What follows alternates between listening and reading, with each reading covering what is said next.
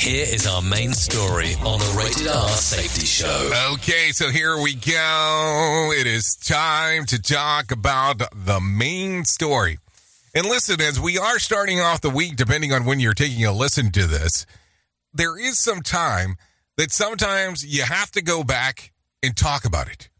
You have to go back and take a view. You have to go back and take a listen. You have to go back and take a little squander-onder about some of the stuff that's happening.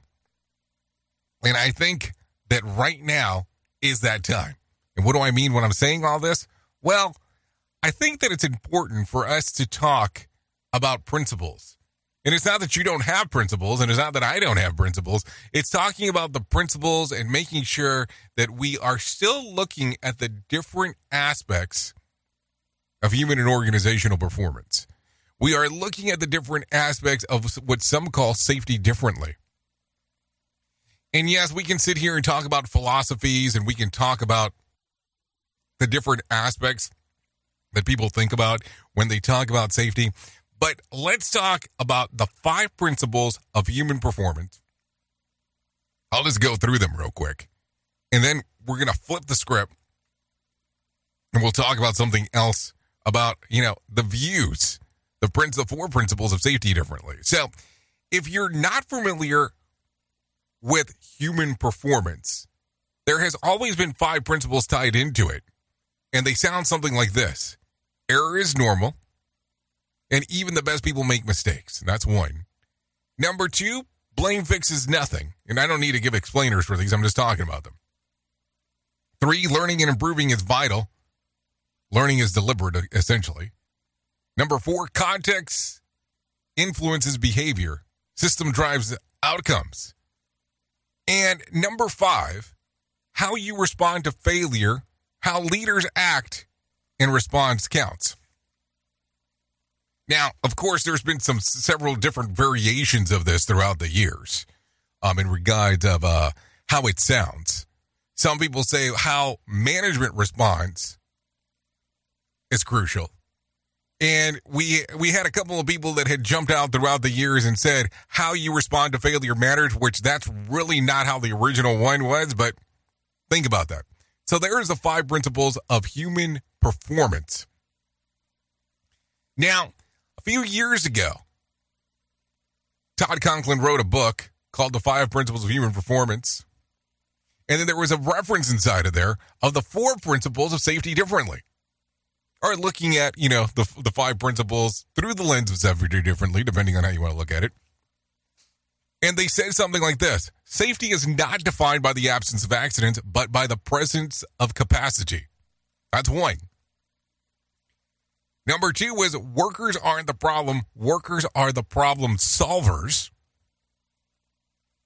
Number 3 goes like this. We don't constrain workers in order to create safety. We ask workers what they need to do to work safely,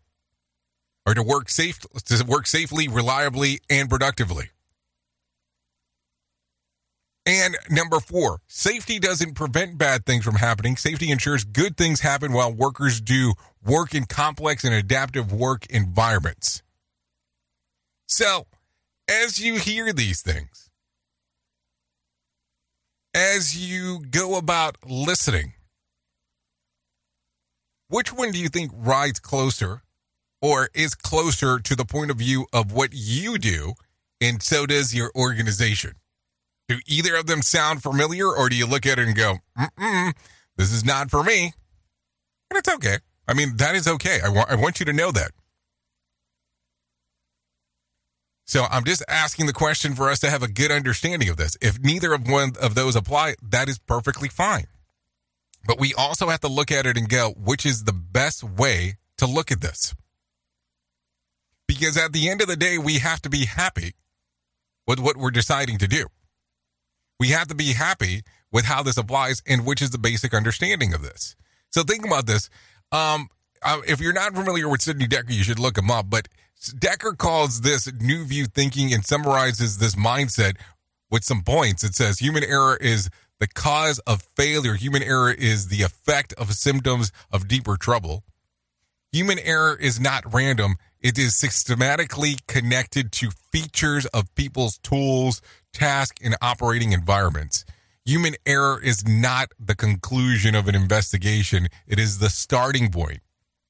He also goes as far to say to create safety, you don't need to get rid of systems of 70% of human errors. Instead, you need to realize how people at all levels of the organization contribute to the creation of safety and risk through the goals straight off that are legitimate and desirable in their setting.